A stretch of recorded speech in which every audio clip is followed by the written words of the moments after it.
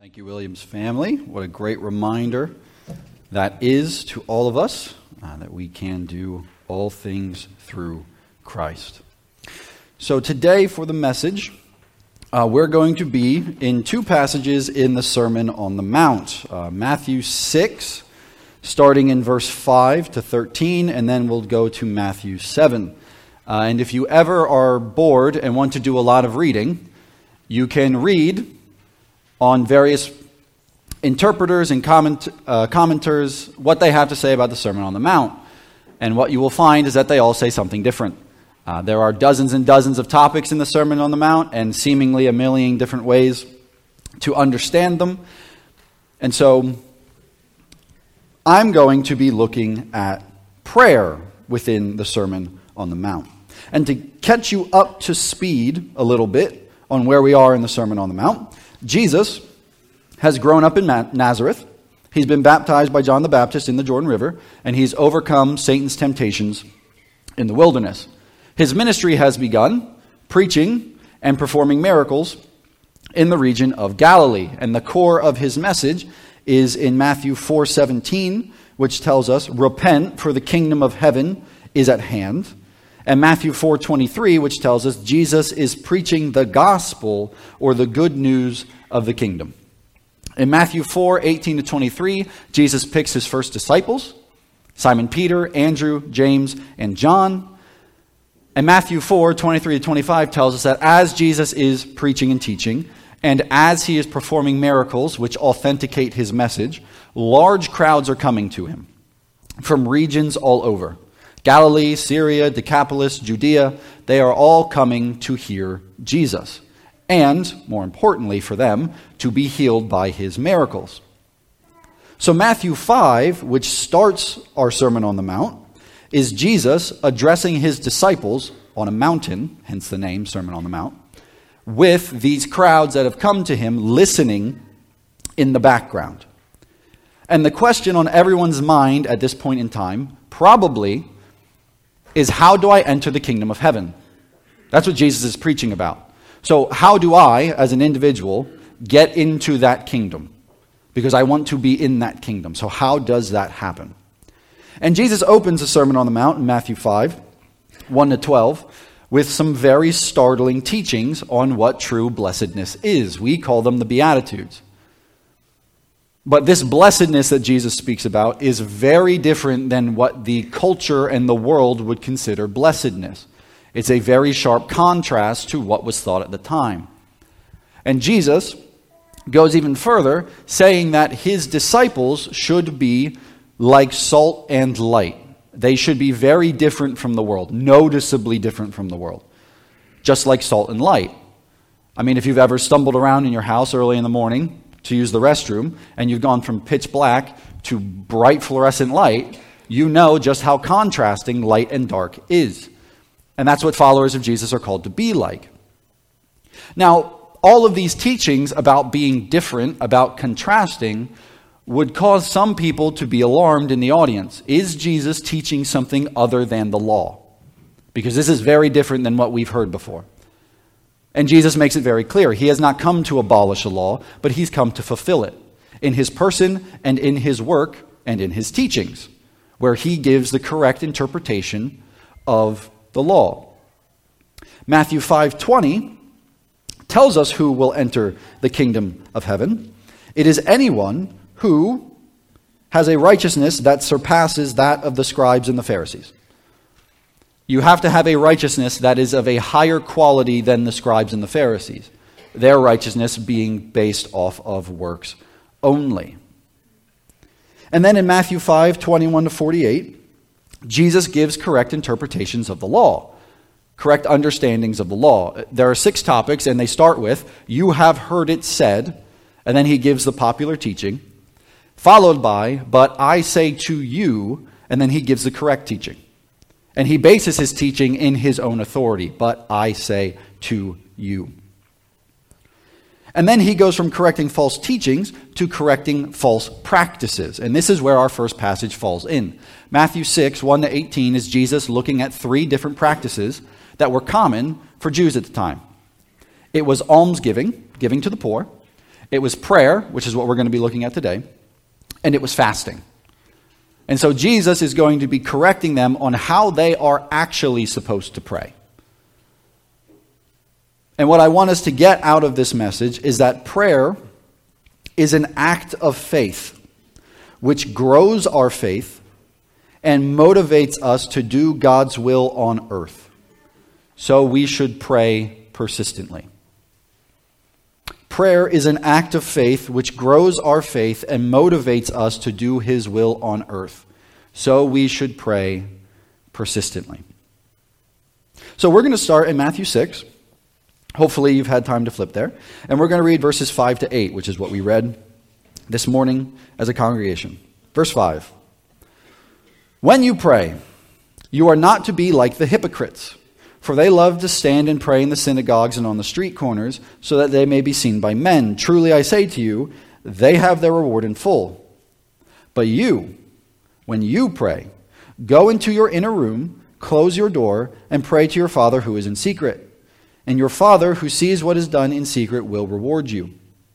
And when you are praying, do not use meaningless repetition as the Gentiles do, for they suppose that they will be heard for their many words. So do not be like them.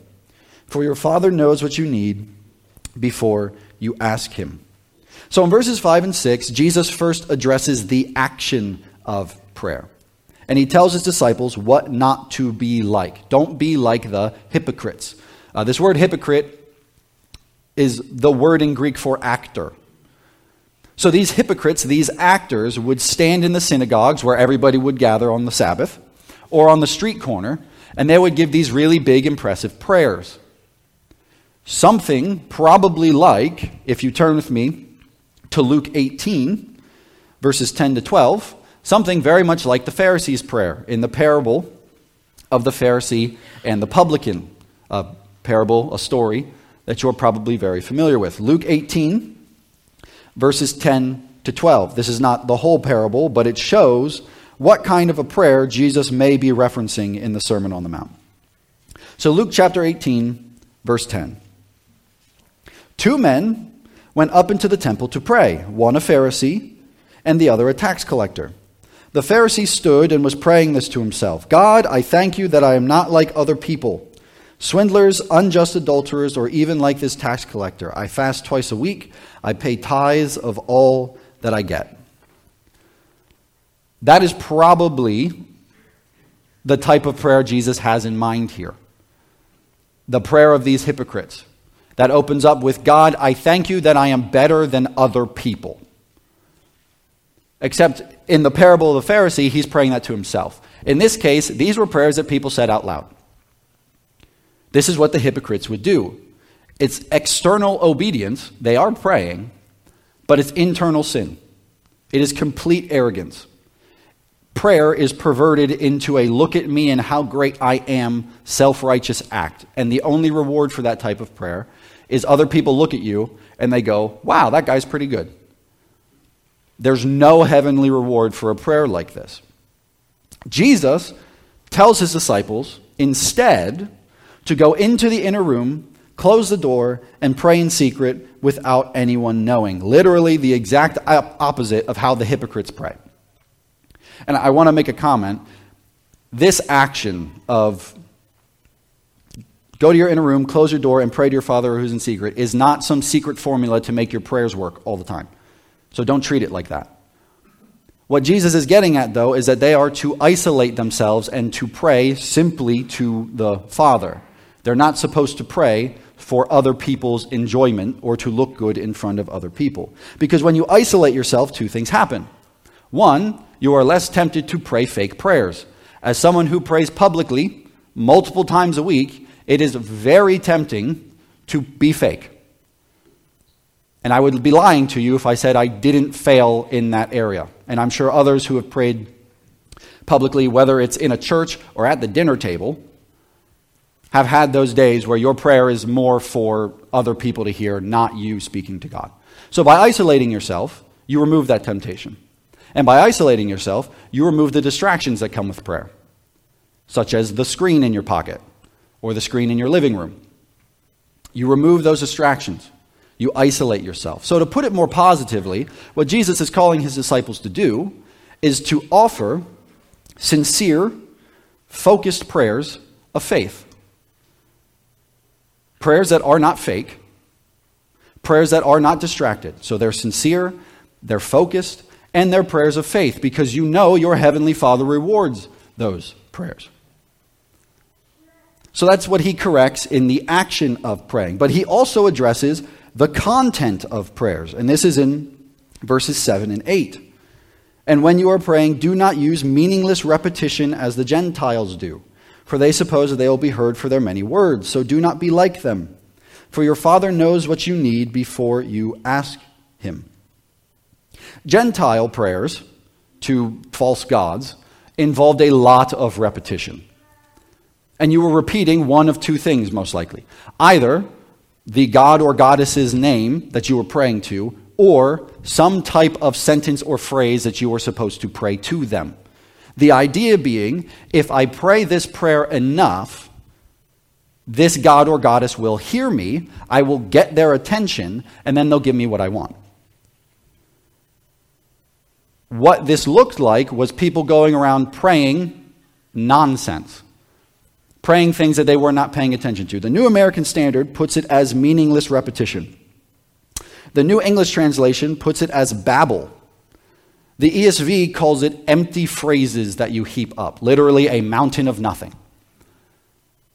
The pagan prayers, the Gentile prayers, were mechanical. I'm just going to repeat this over and over and over and over again until I get what I want. Until I get my God's attention, and then I'm going to get what I want. Because if I say the name enough, or if I say the phrase enough, I've unlocked something. I've cracked the code, the magic password works, and now my genie comes out of my bottle, and I get my wishes. This is not the case for followers of Jesus Christ in relationship with God. Verse 8 tells us that our Father knows what we need before we ask him. Our Father knows what we need even if we don't. And let me make a comment here. Jonah needed the fish. And Paul needed the thorn in the flesh. Your heavenly Father knows what you need, even when you don't, and even if you might not like it. The implication, though, the fact that God knows what you need before you ask him, is that he hears you. For followers of Jesus Christ, we don't have to get God's attention. He's not too busy. He's not off doing something else, and we have to scream and shout like a toddler trying to get their parents' attention, just repeating the name. Dad, dad, dad, dad, dad, dad, dad, dad, until the parent turns to us. That's not prayer for the Christian, because we have the Father's attention when we pray. We don't need to get it. But verse 8 leads to a very interesting question. And this is a question that was asked in Sunday school a few weeks ago when I was in one of the adult classes when we were talking about the sovereignty of God. If God knows what you need before you ask, why pray? If God knows what you need before you ask, why pray? Let's take it a step further. If God does whatever he pleases, as Psalm 115:3 and 135:6 tells us, if God, according to Isaiah 46:9, declares the end from the beginning, if God will establish his purpose and accomplish his good pleasure, according to Isaiah 46:10, if the God we serve knows everything and has a plan that was before creation itself on how everything is going to go, why pray at all? And I'm going to posit to you that if the reason you pray is so that you can bend God to your will, there is absolutely no reason for you to pray. If your reason to pray is that you can rub your lamp and have your genie come out and give you your wishes, there is absolutely no reason to pray. If your plan in prayer is to get the God of the universe to change his eternal plan so it's what you want and bend him to your will, you should not pray because you have no reason to. Because his plan is not going to change, and he is not going to change. What this means is that the reason to pray, the reason why we pray, is something other than getting what we want, is something other than wish fulfillment. Now, before we get to why we should pray, let's review a little bit of what Jesus has already said. First, he has told his followers, don't put on a show when you pray. He has also told his followers, don't use meaningless repetition like the pagans do in their prayers. So, one, prayer is not to make you look better in the eyes of other people. And two, prayer is not some magic ritual that you get what you want if you do it enough. Jesus has also told his followers to pray privately to the Father, trusting that he rewards prayer. He has also told his followers that the Father already knows what they need before they ask. So prayer is an act of faith, trusting that God rewards prayer and trusting that God knows what you need. And then, so having reviewed that, Jesus now gives probably the best known prayer in all of history, what we would call the Lord's Prayer. This is the model for prayer. Verse 9. Pray then in this way. Our Father who is in heaven, hallowed be your name. Your kingdom come, your will be done, on earth as it is in heaven. Give us this day our daily bread, and forgive us our debts, as we also have forgiven our debtors. And do not lead us into temptation, but deliver us from evil. For yours is the kingdom and the power and the glory forever. Amen. Now, the way I read this, I split verses 8 and 9. We read verses 5 to 8, I talked a bunch, and then we read verses 9 to 13. When Jesus is giving this is how verses 8 and 9 would sound.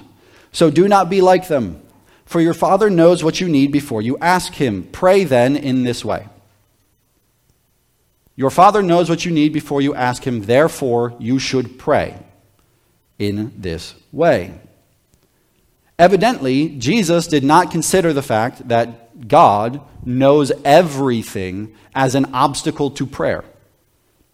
In fact, Jesus considered the fact that God knows everything and has determined everything that's going to happen as a reason to pray.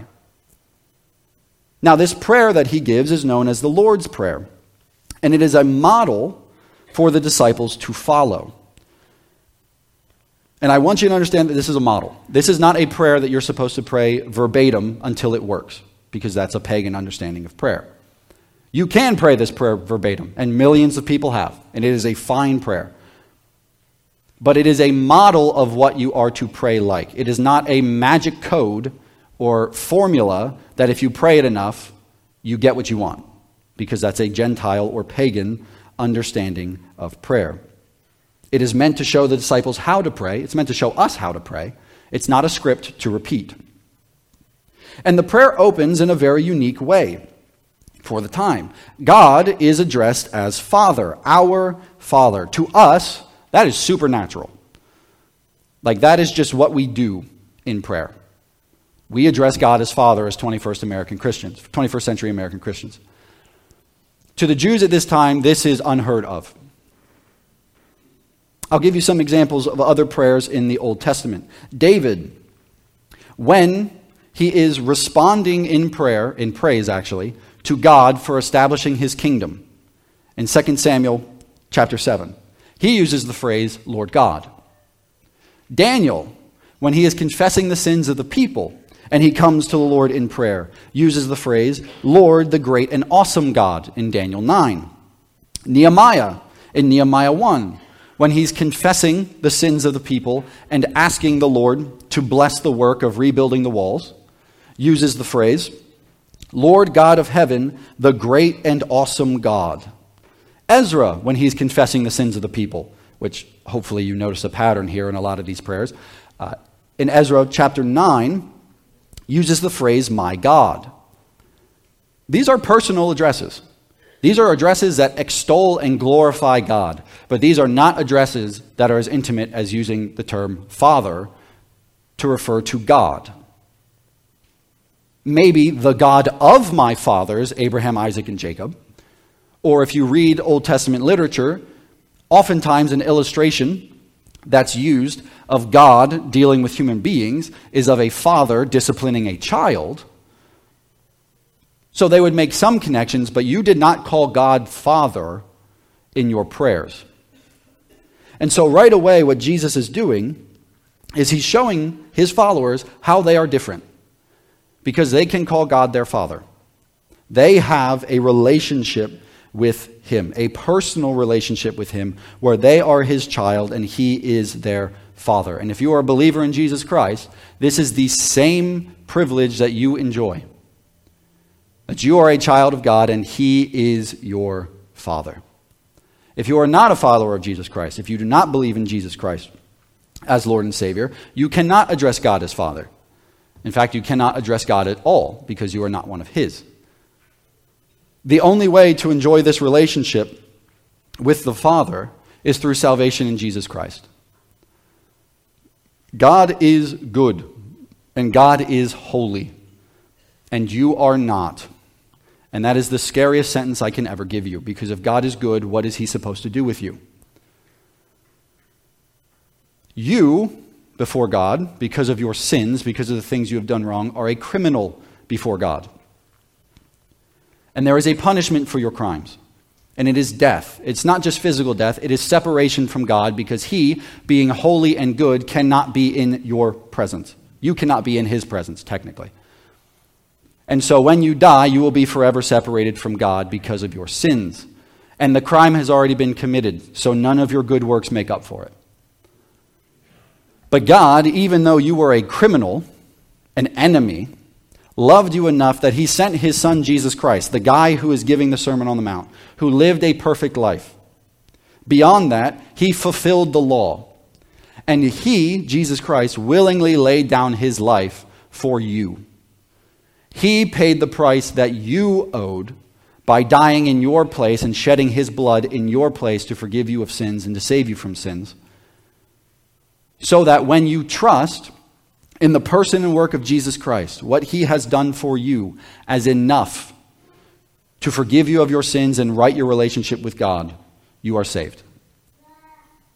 When you turn from the sins and the crimes that you committed to God, against God, and you turn to the Lord Jesus Christ and accept what he did for you as enough to save you from your sins, you are saved and you immediately enjoy a new relationship with God, where you are no longer an enemy of God, but a child of God, and you can address God as Father. And if you are a believer in Jesus Christ here, you can address God as Father, because that is exactly what he is. He is your Father. The Lord's Prayer, the rest of it, getting past the first two words, right? Verses 9 and 10. Our Father who is in heaven, hallowed be your name. Your kingdom come, your will be done on earth as it is in heaven. This first part of the Lord's Prayer focuses on God the Father. It centers on glorifying God and seeing his will accomplished on earth, both now and in the future. The word hallowed there can also be read as honored. And your will be done, your kingdom come. Both of those phrases are a desire to see what God wants accomplished. It is a prayer that desires to see God's work done, whether through you or through somebody else. The second part of the Lord's Prayer, verses 11 and 13. Give us this day our daily bread, and forgive us our debts as we also have forgiven our debtors. And do not lead us into temptation, but deliver us from evil. For yours is the kingdom and the power and the glory forever. The second part of the Lord's Prayer focuses on the individual needs within the community. There are three things that it centers on: provision, forgiveness, and protection. Provision would be the daily bread. Now when we work in today's society, we usually don't get paid at the end of the day. We usually get paid at the end of the week or every other week. I understand that there are some exceptions to that, but by and large, you get paid on a weekly, bi-weekly, or some other schedule. To the audience listening to Jesus, especially the men, they would understand what daily bread means. If you remember the parable of the landowner who needs some workers, he goes to the town square and he finds a bunch of people standing around.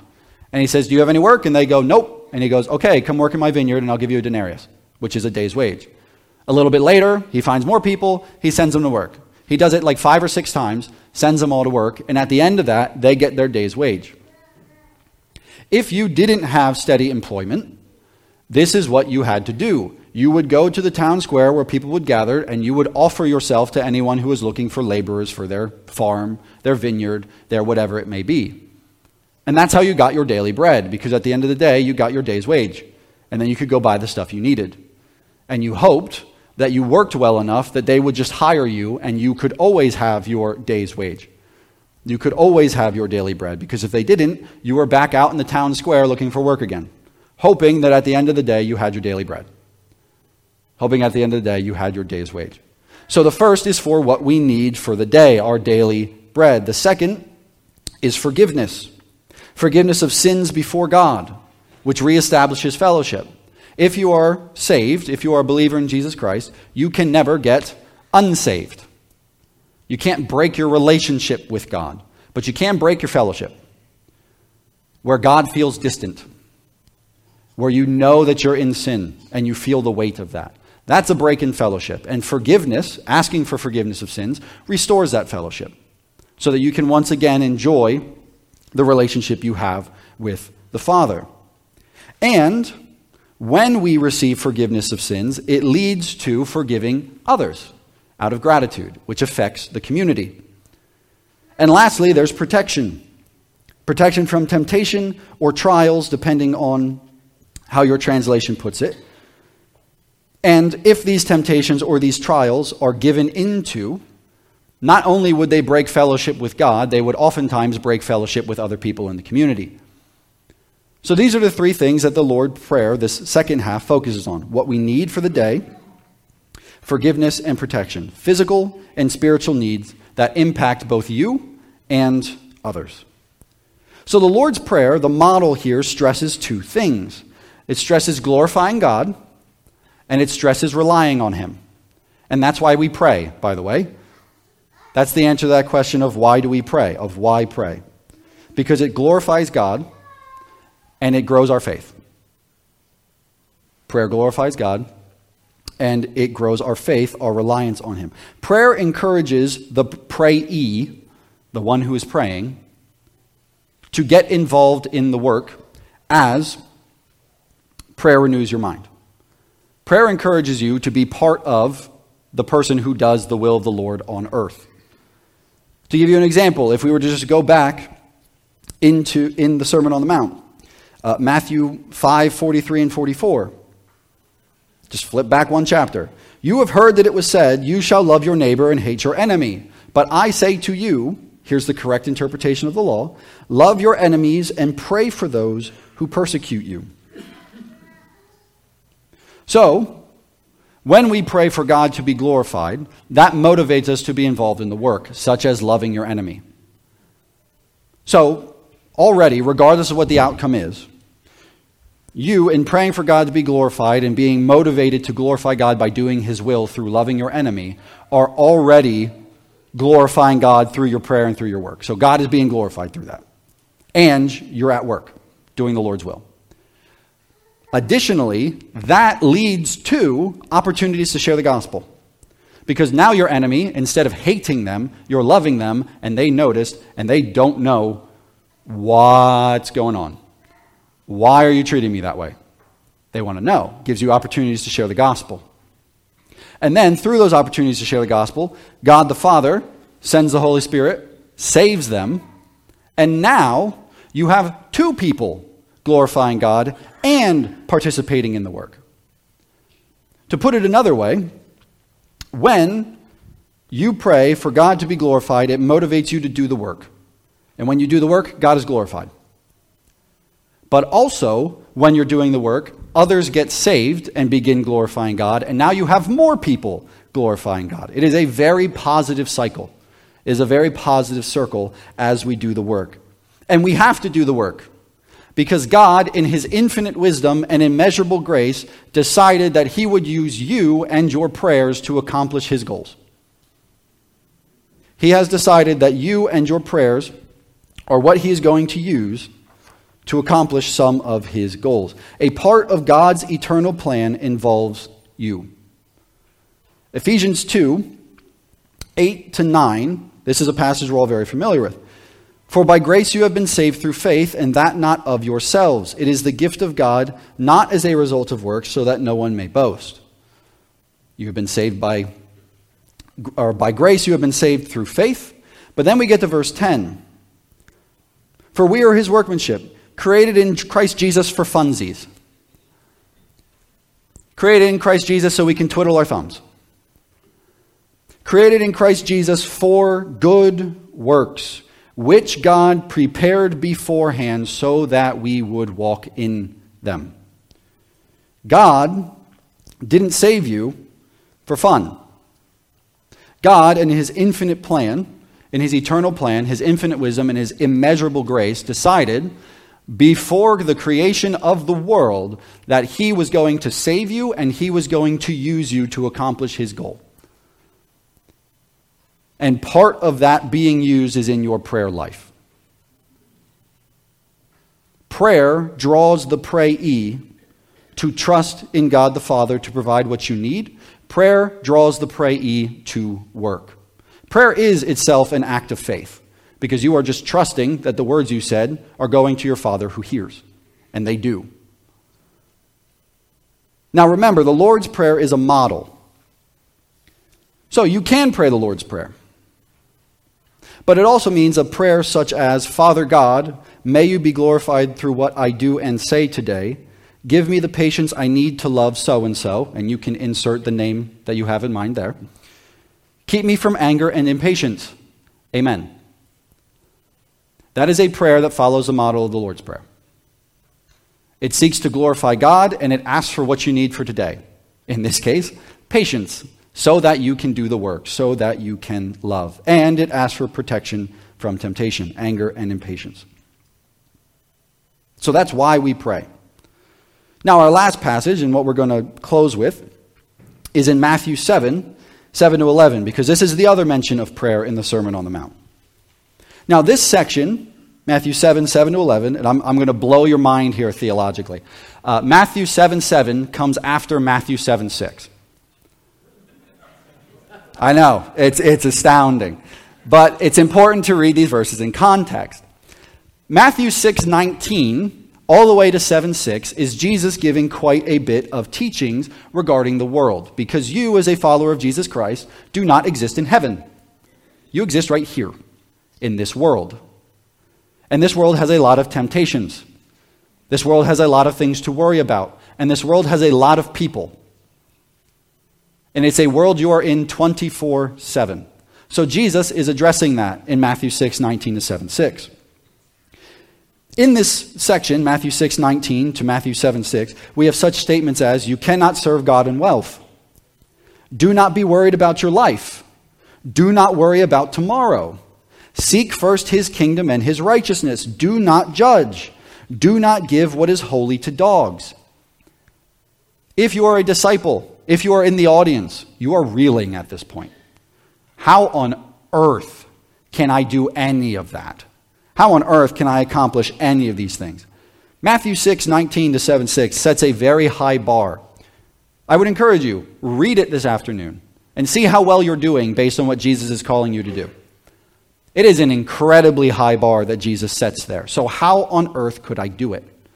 And here we get to Matthew 7 to 11. Ask and it will be given to you. Seek and you will find. Knock and it will be opened to you. For everyone who asks receives, and he who seeks finds, and to him who knocks it will be opened. Or what man is there among you who, when his son asks for a loaf, will give him a stone? Or if he asks for a fish, he will not give him a snake, will he?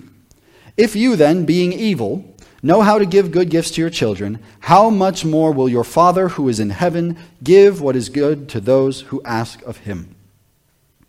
In verse 7, there are three verbs: ask, seek, and knock. These are present tense verbs.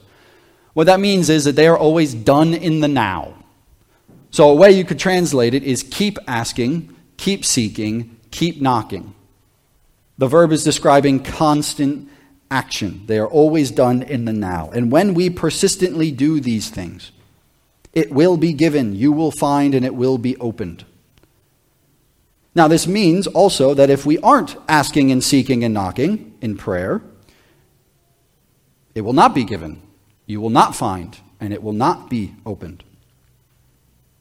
But the whole everything that's given in Matthew 6, 19 to 7:6, really everything that's given in the Sermon on the Mount, is designed to show you that in your own strength and in your own righteousness, you can't do it. Which is where these commands come in verses 7 and 8. Jesus is encouraging not a reliance on your own righteousness and your own works, because that's the righteousness of the scribes and Pharisees. He's encouraging a righteousness based on faith in God the Father, who you come to in prayer. Jesus is encouraging a constant, persistent reliance on the Father to enable us to do these things. And he illustrates it for us. In verses 9 to 11, we have a how much more illustration. Verse 9, what man is there among you who, when his son asks for a loaf, will give him a stone? Or if he asks for a fish, he will not give him a snake, will he? If you then, being evil, know how to give good gifts to your children. So that's the first thing that he's illustrating for us, is a father giving gifts to their son. When your kid asks for something that they need, you don't give them something either A, useless, like a rock, or B, dangerous, like a snake. You, as Jesus puts it, being evil, you, a sinner with a sin nature in a sin-cursed world, know how to give good gifts to your children. How much more does your heavenly Father know how to give good things to those who ask him? How much more does your perfect, holy, righteous, good heavenly Father know how to give good things to those who ask him? And the good things would be everything that Jesus has been teaching about in the Sermon on the Mount. Loving your enemy, turning the other cheek. These are the things that we can do when we are prayerfully reliant on God. When our faith is in God to give us the strength and the ability to do these things. All of this is to encourage us to pray. Prayer is an act of faith which grows our faith and motivates us to do his will on earth. So we should pray with persistence. The reason you pray, the purpose of prayer is twofold. One, it is to glorify God and to see him glorified. And two, it is to grow your faith in him, grow your reliance on him. That is why you pray. To glorify God and to see him glorified, and to grow your faith, to grow your reliance on him. You serve a God who hears you. You serve a God who knows what you need, and you serve a God who gives good gifts. You are not like the pagans, where you have to repeat and repeat and repeat ad infinitum to get God's attention. I think of Elijah and the prophets of Baal. The prophets of Baal spend the whole day doing what? Trying to get Baal's attention. And Elijah mocks him for it, going so far as to say he's probably relieving himself and he can't get to you right now. That is not the God that we serve. We serve a God who hears. You are praying to a heavenly Father who hears you and who rewards his children for faithfully coming to him. Beyond this, the heavenly Father that we all serve, in his infinite wisdom and immeasurable grace, has good works that you need to be doing. And that involves prayer. He has decided to use you in his plan to accomplish his goals on earth. So, faithfully come to him in prayer, that he may be glorified, that you may partake in the work that leads to further glory to God, and that your faith may grow. And that is why we pray. Let's pray. Dear Lord, I thank you for your word. I thank you for the teachings of Jesus within it. I thank you that you constantly remind us of where our strength comes from, whether it's in song or in message, that it comes from you. I pray that today, in the conversations we have, in the things that we do, tomorrow, this week, the rest of our lives, we are constantly seeking to glorify you and praying that you may be glorified. And I pray that as that renews our minds, as we begin to focus on what's important, your glory and your plan, that we would be motivated to do the work that you would have us to do here on earth. That we may glorify you through it, and that others may come to know your Son as Savior and glorify you through it. Help us to trust you. Help us to come to you in prayer about everything, knowing that you hear us, knowing that you are there, knowing that you are not too busy or that we're not being annoying, but that you are a heavenly Father who hears us, who knows what we need, and who rewards his children for faithfully coming to him. God, I pray that you be glorified through this word. I pray that you be glorified through the work of this church, through the people in this church, and I pray that all of us would be growing in our faith, daily coming to you for what we need day in and day out. I pray all these things in your name. Amen.